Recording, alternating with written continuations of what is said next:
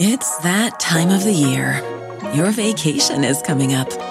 You can already hear the beach waves, feel the warm breeze, relax, and think about work.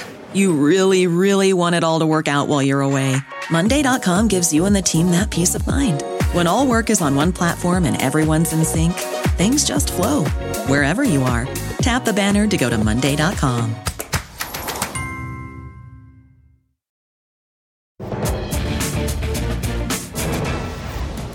Good evening, everyone. We begin the ReidOut tonight with the civilian tragedy that continues to unfold as Vladimir Putin's war in Ukraine enters its third week today, with the situation still dire in the port city of Mariupol. Emergency workers continue to rescue civilians there today as Russian forces launched a fresh assault, and residents remain trapped, encircled by Russian troops. Ukrainian armed forces released a video showing devastation in residential areas. The city is now blocked from evacuations and humanitarian aid. I have 9 kids. Pray for Mariupol. We are being bombed from all directions. Pray for mothers with children, please. It's very hard here.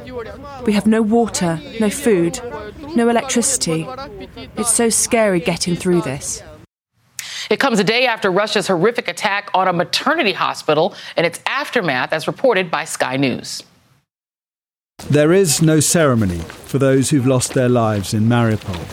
Just a long trench where they're placed next to those who've suffered the same fate, many of them civilians. 3 people, including a child, died in yesterday's attack on the city's maternity and children's hospital. 17 were injured. Anger is mounting with the growing civilian casualties, but it's set against Russian denial. The bombing here is fake news, says the Kremlin, that there were no women or children at the hospital, just radicals. Well, as you can clearly see with your very own 2 eyes, that Russian claim is a lie. Even as today, Russia's foreign minister claimed that it was a legitimate target. The European Union and United Kingdom condemned the attack as a war crime, while today in Poland, Vice President Kamala Harris stopped just short of directly accusing Russia of war crimes.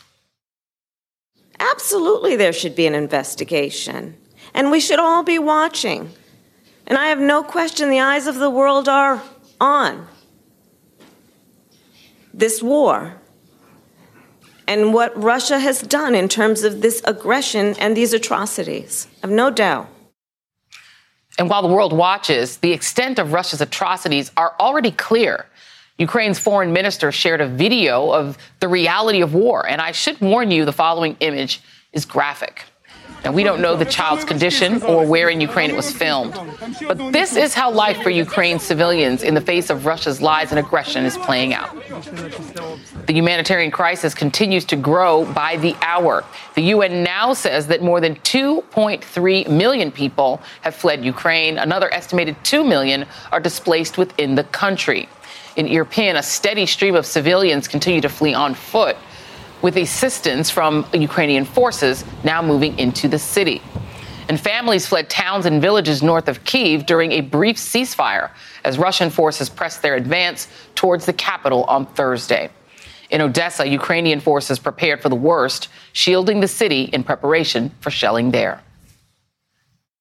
Every war is a disaster, and it is a disaster for our country, and we hope that it is going to end in the closest future. Today, top diplomats from Ukraine and Russia continued peace talks, making no progress, while Ukrainian soldiers continue to fight. On the outskirts of Kyiv, Sky News' Alex Crawford visited a hospital dealing with its new normal. And some of these images, I should warn you, are graphic. They arrive stuffed into car boots. And on the back seats, they're taking some terrible hits trying to stop the Russian troops entering the Ukrainian capital, laid out on already blood-soaked stretchers. The soldiers have just been shelled on a front line which is creeping ever closer to Kyiv. And it's the nearest hospital, now entirely turned over to dealing with the war wounded.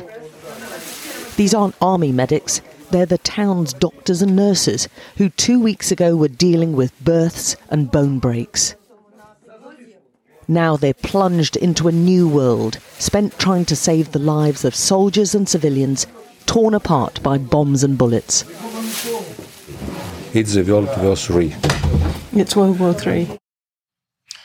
Joining me now from Lviv, Lviv, Ukraine, is NBC News correspondent Cal Perry. You know, it is hard to believe that I even have to say this, Cal, because we can see, okay, we are watching this unfold, horrific, atrocities being committed by Russian troops, by Russian warplanes, and we can see what a hospital is. We can see what a civilian target is. It's hard to believe that they are trying to deny it. But tell me what you're seeing, what you're experiencing where you are. And harder to believe that we're sometimes seeing this stuff on like a 2 or 3 day delay, because that's how long it's taking cameras to get to these places. Mariupol continues to be under a siege. We're starting to hear some numbers from the deputy mayor, at least 1,200 civilians there dead, though he says the number is more likely going to be 3 or 4 times that. He reports that there are 400,000 civilians remaining in that city. He calls them Russian hostages. He says there have been 6 attempts to get people out, and in each of those cases, the Russian military has targeted civilians as they've fled. To the north in Kharkiv, again, to your point, we're finally starting to see that city. It is blacked out 24 hours a day. And the reporting that we had received yesterday, we can now confirm, which is there are bodies in the streets, not just civilians, but Russian soldiers who appear to be taking heavy losses in that city. Diplomatically, failed peace talks today in Turkey, but the IAEA arriving on the scene because they're concerned about 2 nuclear sites in particular. The Zaporizhzhia power plant, which was under fire last week, and the site in Chernobyl. It looks as though Ukrainian engineers are going to get to that site in Chernobyl. At least the Russians say they will allow Ukrainian engineers onto that site to reconnect the power at Chernobyl. It is completely surreal that we're giving Chernobyl updates, but that's where we are on that. And then finally, the most, I think, alarming news for civilians across this country today, we heard from the Ukrainian president, who is now addressing this Russian narrative that the Americans and the Ukrainians have secret biological sites here in Ukraine. And we've heard very, very frightening things from the White House saying that people should prepare themselves for a possible chemical weapons attack that is a false flag attack. We're finally starting to hear that from Ukrainian officials as well, Joy. Oh, horrific. Cal Perry, thank you very much. Stay safe. I want to bring in Maksym Borodin, a city council member in Mariupol, Ukraine, and Evelyn Farkas, former Deputy Assistant Secretary of Defense for Russia, Ukraine, and Eurasia. Let me start with you, Mr. Borodin. These absolute lies are shocking when we can actually see the truth. And we just heard our reporter Cal Perry describe the cities in which Russian troops are operating as essentially hostage situations. Tell me, what is happening in Mariupol right now? In Mariupol today, situation is catastrophic because in our reality, Putin's men, Putin's soldiers are taking hostages all of my city, my home city. People don't have electricity, don't have heat, and it's frost on the streets, don't have enough food and no water. And all these promises of green corridors is standard tactics for Putin. They say for green corridors, but they start to shoot people. So, and yesterday situation and today, when they are directly bombing the center of the city, where there is no some objects, no army at all. They directly bombing the hospitals. It's near my home. And from the photo I have from the Mariupol, my city is totally distracted, annihilated. And it's not human. And the problem not only with Putin, problem his propaganda TV makes people of Russia believe that all we show reality from Mariupol and other cities, they call it fake. They don't believe the real video. They believe their own TV, and it's horrible.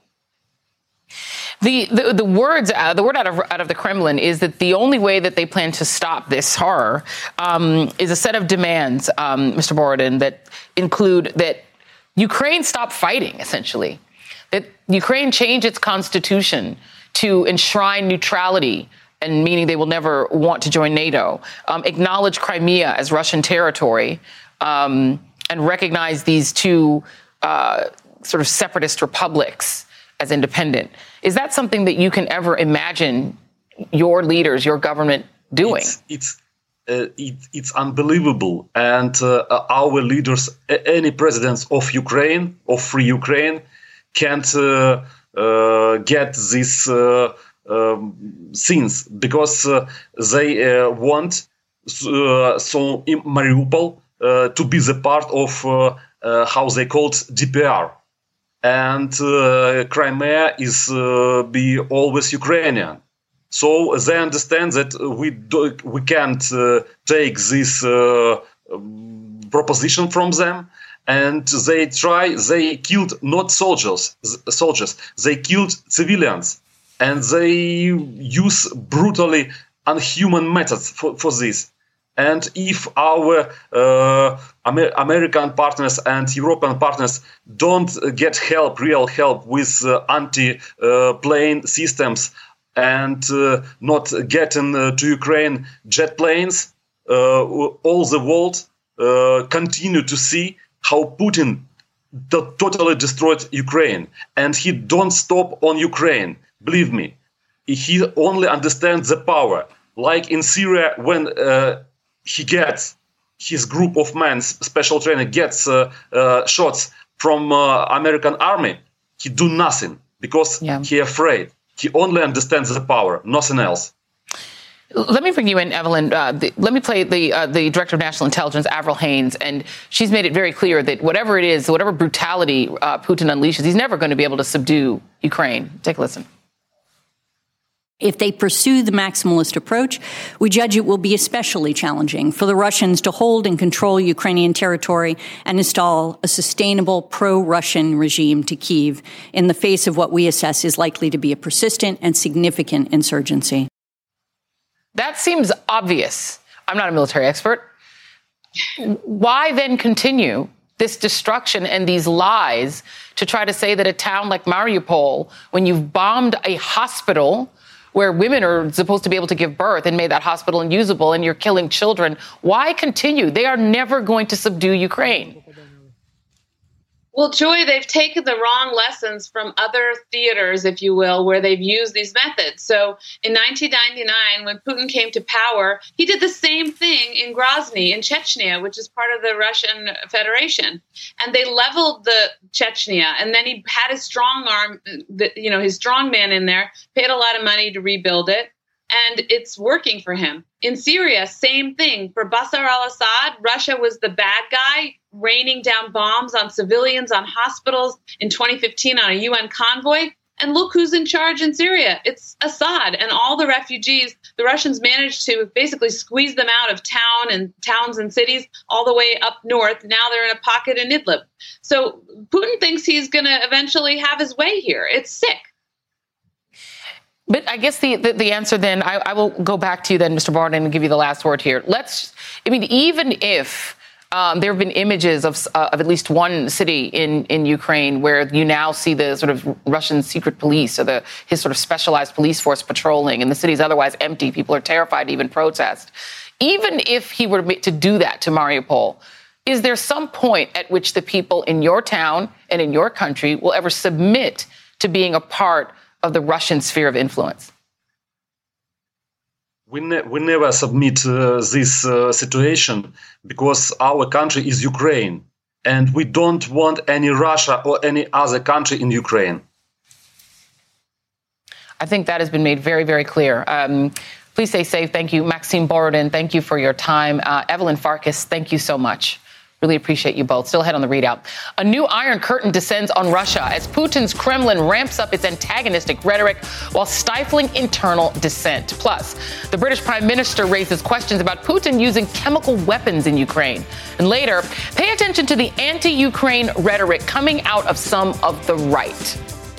Take this, Jim. Remember that Zelensky is a thug. Remember the Ukrainian government is incredibly corrupt and it is incredibly evil. Well, Madison must be watching a different war than the rest of us are, or maybe just watching too much Tuckums. The ReidOut continues after this. Today and every day, Planned Parenthood is committed to ensuring that everyone has the information and resources they need to make their own decisions about their bodies, including abortion care. Lawmakers who oppose abortion are attacking Planned Parenthood, which means affordable, high-quality, basic health care for more than 2 million people is at stake. The right to control our bodies and get the health care we need has been stolen from us. And now, politicians in nearly every state have introduced bills that would block people from getting the sexual and reproductive care they need. Planned Parenthood believes everyone deserves health care. It's a human right. That's why they fight every day to push for common-sense policies that protect our right to control our own bodies and against policies that interfere with decisions between patients and their doctor. Planned Parenthood needs your support now more than ever. With supporters like you, we can reclaim our rights and protect and expand access to abortion care. Visit PlannedParenthood.org/future. That's PlannedParenthood.org/future.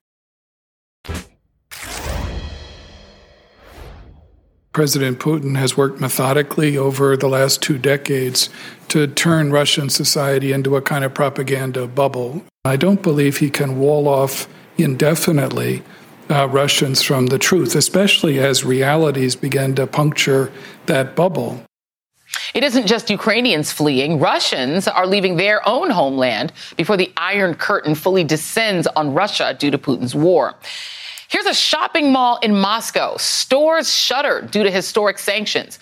But it isn't only about the economic hit. The Kremlin is escalating its crackdown on dissent. More than 13,000 anti-war protesters have been arrested, and spreading, quote, fake news, sound familiar, or even describing the Ukraine invasion as a war is now a crime, punishable by 15 years in prison. Joining me now is Julia Ioffe, founding partner and Washington correspondent for Puck News. Thank you very much for being here, Julia. You've written a piece, which I have here, which is called Inside Russia's Media Black Hole. How are they sort of manufacturing consent for this war? Well, they're basically shutting their population off completely from the reality of this war. You know, now that anything other than the official line on what's happening in the war is branded fake news and is punishable by up to 15 years in jail, most publications are scared to publish anything. And what was left of the independent media has been shut down, and basically hundreds of journalists have fled Russia. So what Russians are seeing of this war is not what we're seeing. They think, or they're being told, that the war is just in the Donbass, that there are very minimal casualties on the Russian side, that the Russian side is being incredibly generous and careful with the civilians, that Ukrainian civilians are greeting them as liberators, that this is not a war against the Ukrainian people, but against the Nazis who have seized control over them with pressure from the U.S. Of course, none of this is true, but that's what Russians are being told, and there's no other narrative. So most Russians support the war. And yet, more than 13,000 have protested and gotten arrested. So people are getting real information. And you've reported, you were tweeting out back in the USSR sort of tweet today saying that you've heard from several friends there are now limits in Moscow grocery stores on how many items a person can buy at a time. You need to text it back to the USSR. People allegedly are fleeing to Finland. About 44,000 people crossed the Russian border into Finland in February, up from 27,000 the same month last year. It seems to me that some people are figuring it out and either protesting or actually leaving. Well, the thing is, this has not been a totalitarian country this whole time. It was an authoritarian country, and it was very plugged into the world. And there was a very educated class of people, especially in the big cities, who traveled a lot, who spoke other languages. There was an independent media. It was small and marginalized and eking out an existence, but it existed. And people were able to access other news sources from abroad. Now that's all gone unless you go through the extra effort of using a VPN to mask your location in Russia so that you can access these foreign sources of information. But again, these groups are, these are people who, it's kind of like in the U.S., the people, let's say with Trump, people who are going to like Trump no matter what, and people who are going to dislike Trump no matter what. And then if let's say there's a war, people are going to have kind of preset ideas about it and attitudes toward it. So these two groups of people were in existence before this. Now there's just a really hardcore crackdown that we haven't seen the likes of before. You know, what's interesting is that it feels like what you're going to see happening is an economic drain that is sort of plunging Russia, kind of into almost sort of an Afghanistan state where there's just nothing there. Economically, they're being stripped. Even Goldman Sachs has gotten out. And now you have Russia, the Kremlin, threatening to seize the assets of companies that are leaving, seize their airline jets, seize $10 billion worth of assets. Okay, seize it and do what with it? The ruble is in shambles. Their economy is cratering. Seize it and so what? That's the question. I saw some Russian friends joking today, that what are you going to do? You're going to take over an Apple store and the iPhones are going to magically start appearing there? That's and right.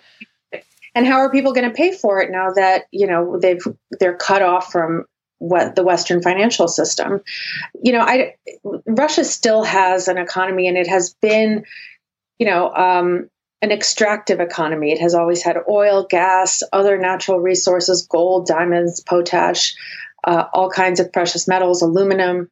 So it will still be able to sell these things on the world market. There will always be a buyer for them. For example, China or India, who are not lining up with the U.S. and Europe on this.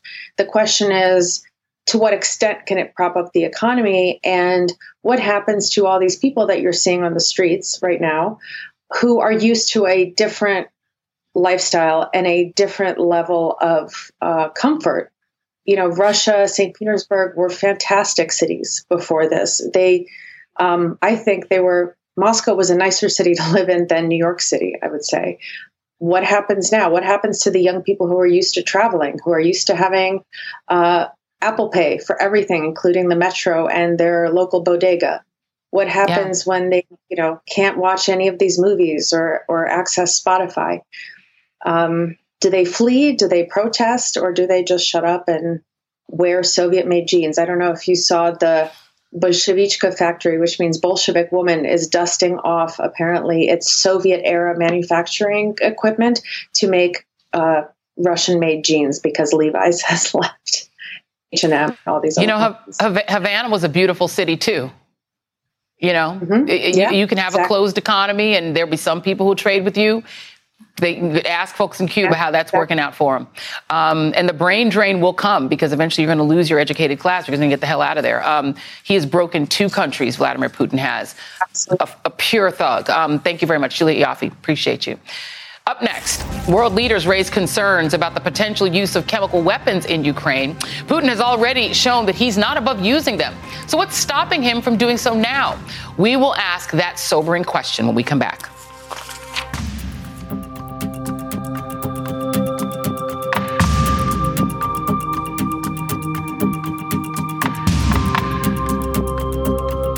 It's that time of the year. Your vacation is coming up. You can already hear the beach waves, feel the warm breeze, relax, and think about work. You really, really want it all to work out while you're away. Monday.com gives you and the team that peace of mind. When all work is on one platform and everyone's in sync, things just flow. Wherever you are, tap the banner to go to Monday.com. The living room is where you make life's most beautiful memories. But your sofa shouldn't be the one remembering them. The new life-resistant, high-performance furniture collection from Ashley is designed to withstand all the spills, slip-ups, and muddy paws that come with the best parts of life. Ashley high-performance sofas and recliners are soft, on-trend, and easy to clean. Shop the high-performance furniture in-store or online at ashley.com. Ashley, for the love of home.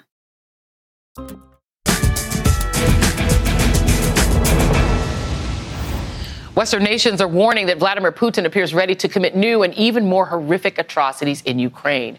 Yesterday, the White House raised the possibility that Russia could soon use chemical or biological weapons in violation of international law.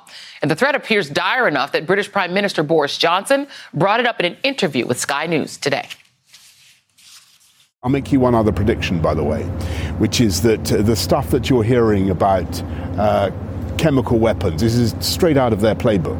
They start saying that there are chemical weapons that have been stored by their opponents or by the Americans, and so when they themselves deploy chemical weapons, as I fear they may, they have a sort of a Maskirovka, a fake story ready to go. This is what you expect next, then? Look, I just note that is what they're already doing. It is a cynical, barbaric government, I'm afraid.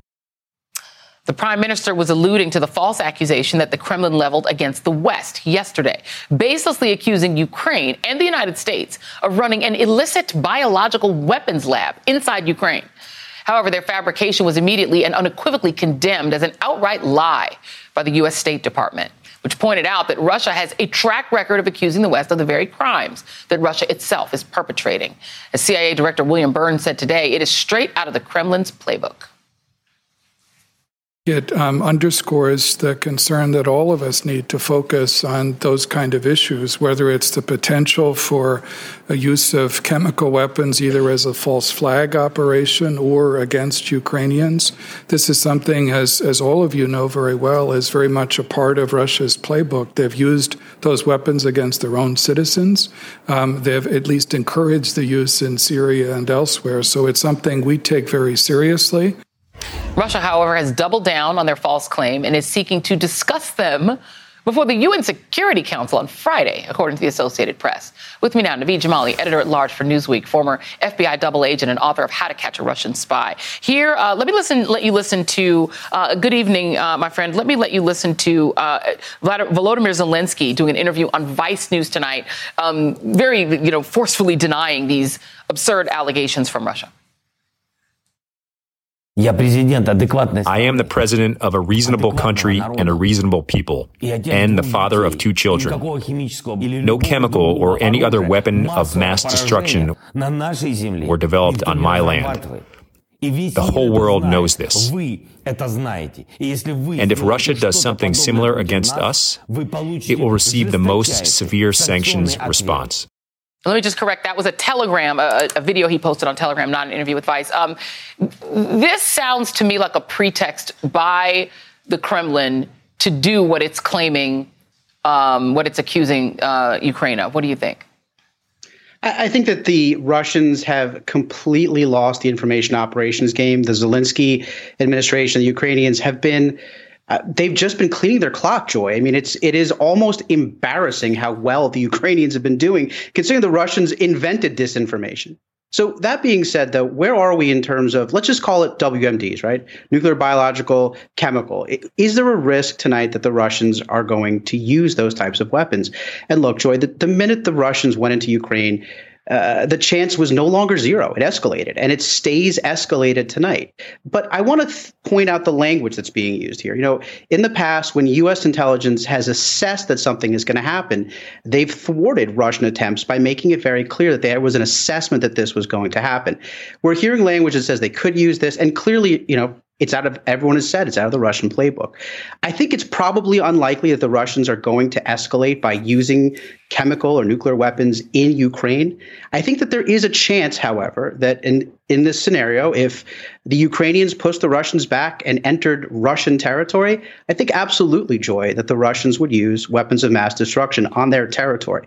I'm very skeptical that they would use it in Ukraine. I think that, look, and to this whole BS about the Ukrainians having any, I mean, the Ukrainians are fighting for their lives. If they had I think if they had some device, candidly, that could turn the tide, they would probably use it. They don't have it. They never developed it. It's, of course, an absurd claim.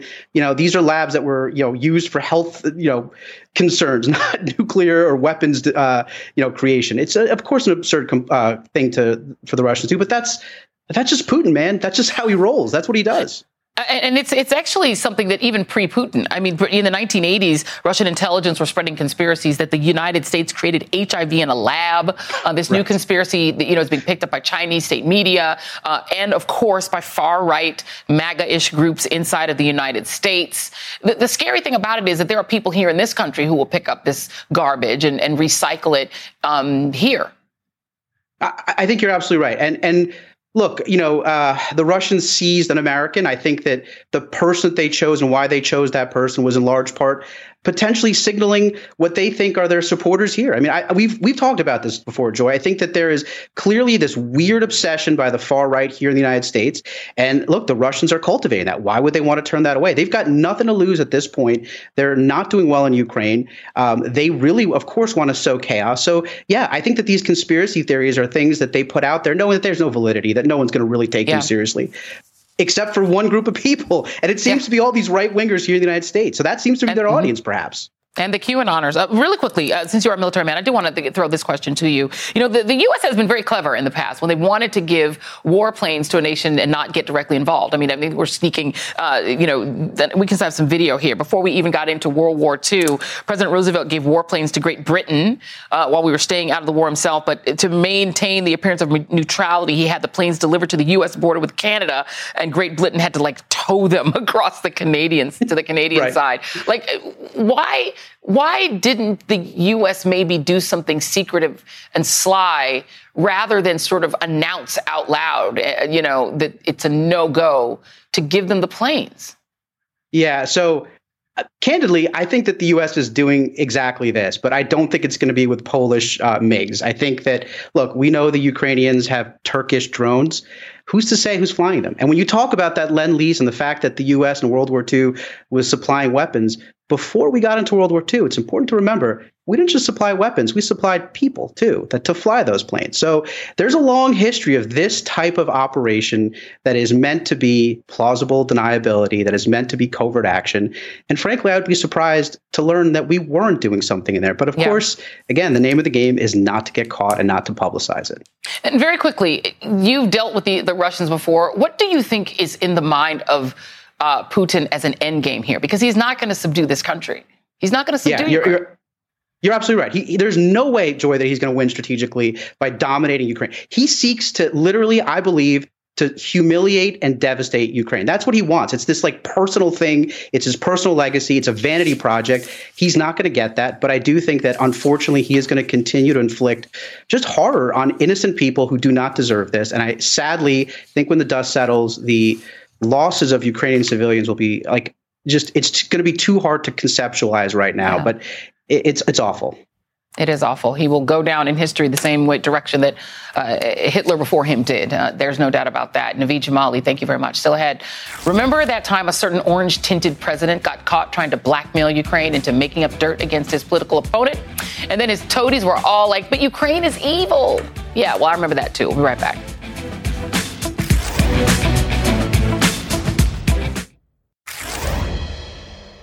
What would be your message to President Vladimir Putin right now? Right now, stop the war, begin to speak. That's it. And what if he doesn't? I think he will. I think he sees that we are strong. He will. We need some time. President Zelensky continues to stand resiliently against Putin's aggression. This morning, he delivered a message to Russian leaders and their supporters who are spreading lies about the war. War crimes are impossible without the propagandists who cover them up. I want to tell them one thing. You will bear responsibility, just as all those who give the orders to bomb civilians. And late tonight, in a new video, he accused Russia of blocking necessary information from the people of Mariupol, asking anyone who can reach residents of that besieged city to spread the truth and remind them that Ukraine is with them. I'm joined now by Alexander Bilkun, former translator for former Ukrainian President Viktor Yushchenko, and Charlie Sykes, editor-at-large at The Bulwark. I want to talk about these outright lies, Mr. Bilkun, that are being now perpetrated by the Kremlin, accusing Ukraine of having some sort of secret chemical facilities and accusing Ukraine of essentially being the aggressor. All of these lies are starting to filter into beyond them. It may not be working on Ukrainians, but it sure is working on some folks in the West. Do you fear that these kinds of lies are a pretext to a chemical weapons style attack on Ukraine? Hi, Joy, and thanks for having me. I really don't know what can we expect now, to be honest, because I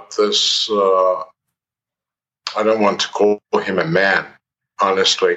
He has surpassed all the boldest expectations that we might have about his insanity. I very much hope he doesn't resort to this chemical weapon. I really am not in a position to analyze him. Yeah. Sorry. No, that's okay. I mean, you served, a former Ukrainian president, and you know the volatility of being the neighbor of Russia. The demands that they're making on Ukraine right now are essentially that Ukrainians stop fighting, that they promise to never join NATO, that they recognize these separatist republics. Can you envision Ukrainians ever submitting to that? Whatever propaganda is used to try to make it. Never. Absolutely not. We have come a long way to realize that any new demand will then be followed by another demand. So, and suffice it to make one concession, it will be immediately followed by a new ultimatum. No, we're fed up with that, and all the only answer to all the demands and to all the ultimatums is no. Yeah. Let's talk about the propaganda, Charlie, because the thing that is so distressing, and I've said this before, I think the only thing that Donald Trump ever really accomplished as president was to move the Republican Party, which already had some Putinite leanings during the Obama administration, move parts of it fully into the Putinist camp. You have Madison Cawthorn, who is He's moronic. Okay, let's just be clear about that. But here he was over the weekend calling the Ukrainian president corrupt and basically essentially saying he's the villain. He's evil, he said. You have people like Thomas Massie of Kentucky literally parroting Kremlin propaganda, just repeating it, using it. And of course, you have Tucker Carlson, who has the most popular program on the right-wing Fox News network, just repeating and pushing out as if it is coming straight from the Kremlin.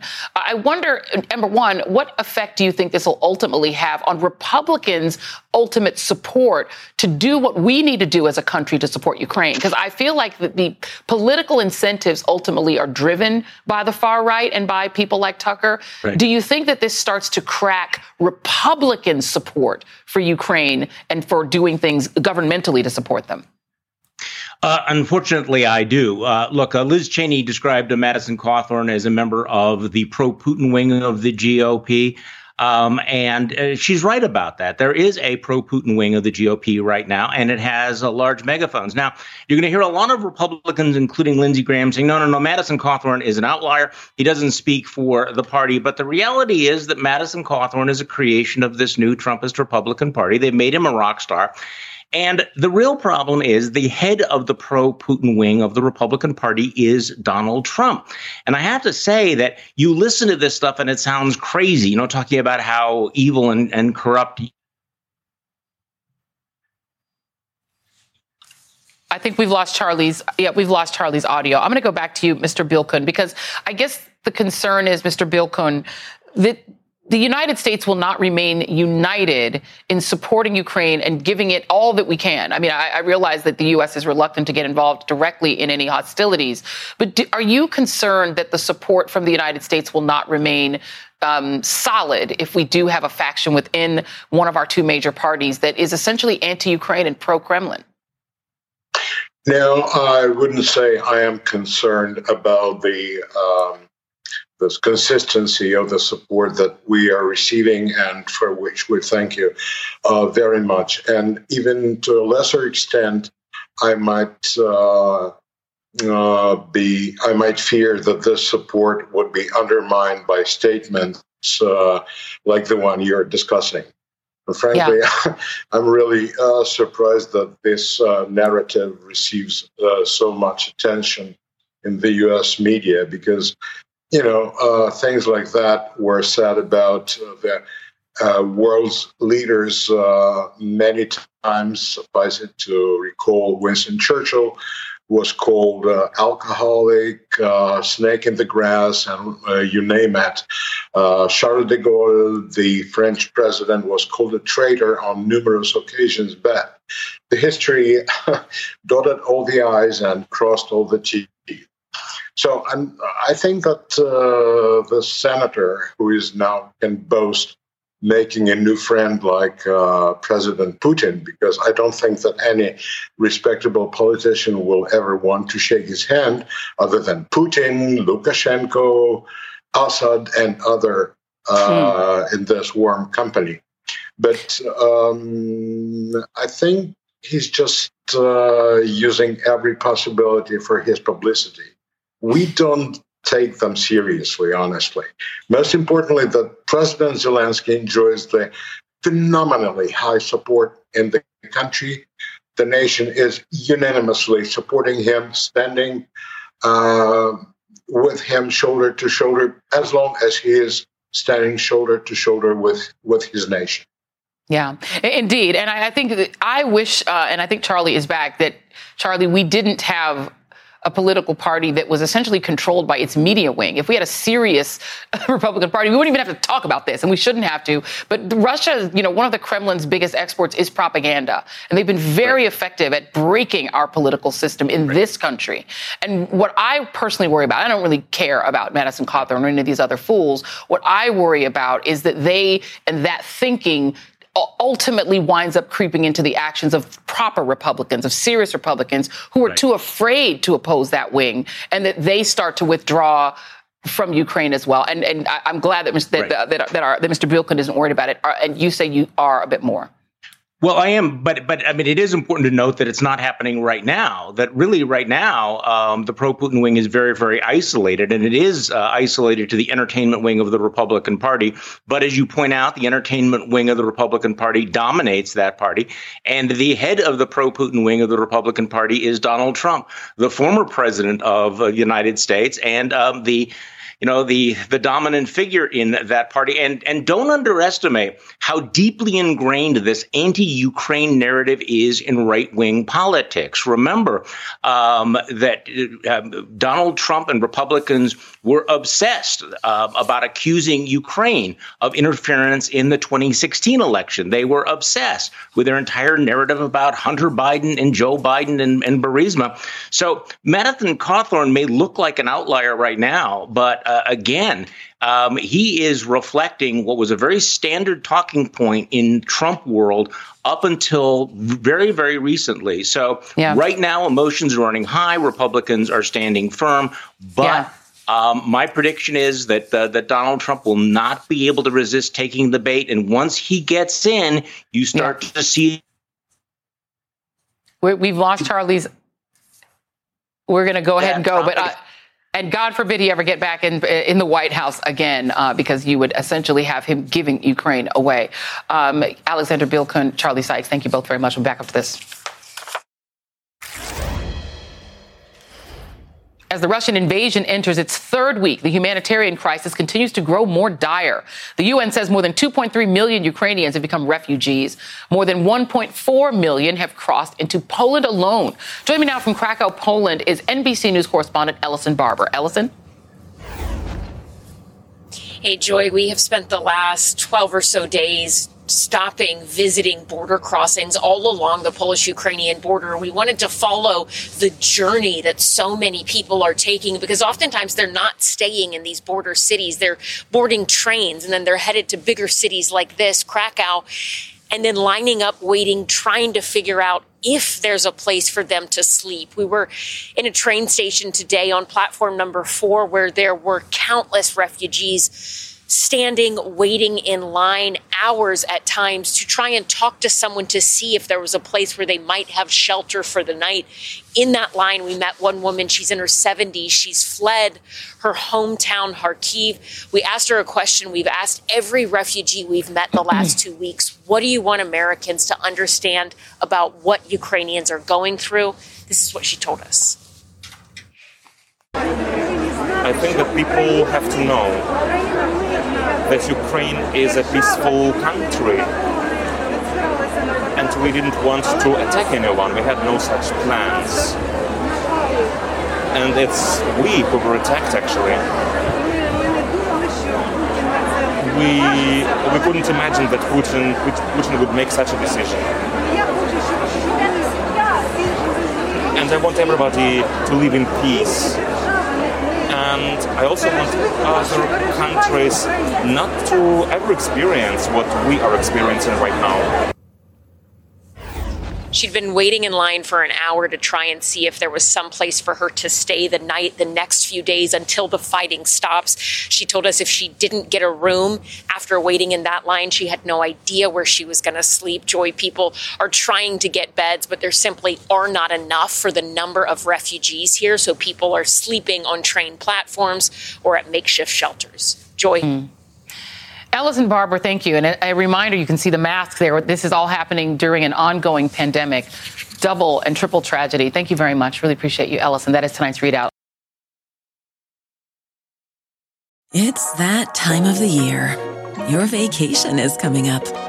You can already hear the beach waves, feel the warm breeze, relax, and think about work. You really, really want it all to work out while you're away. Monday.com gives you and the team that peace of mind. When all work is on one platform and everyone's in sync, things just flow. Wherever you are, tap the banner to go to Monday.com.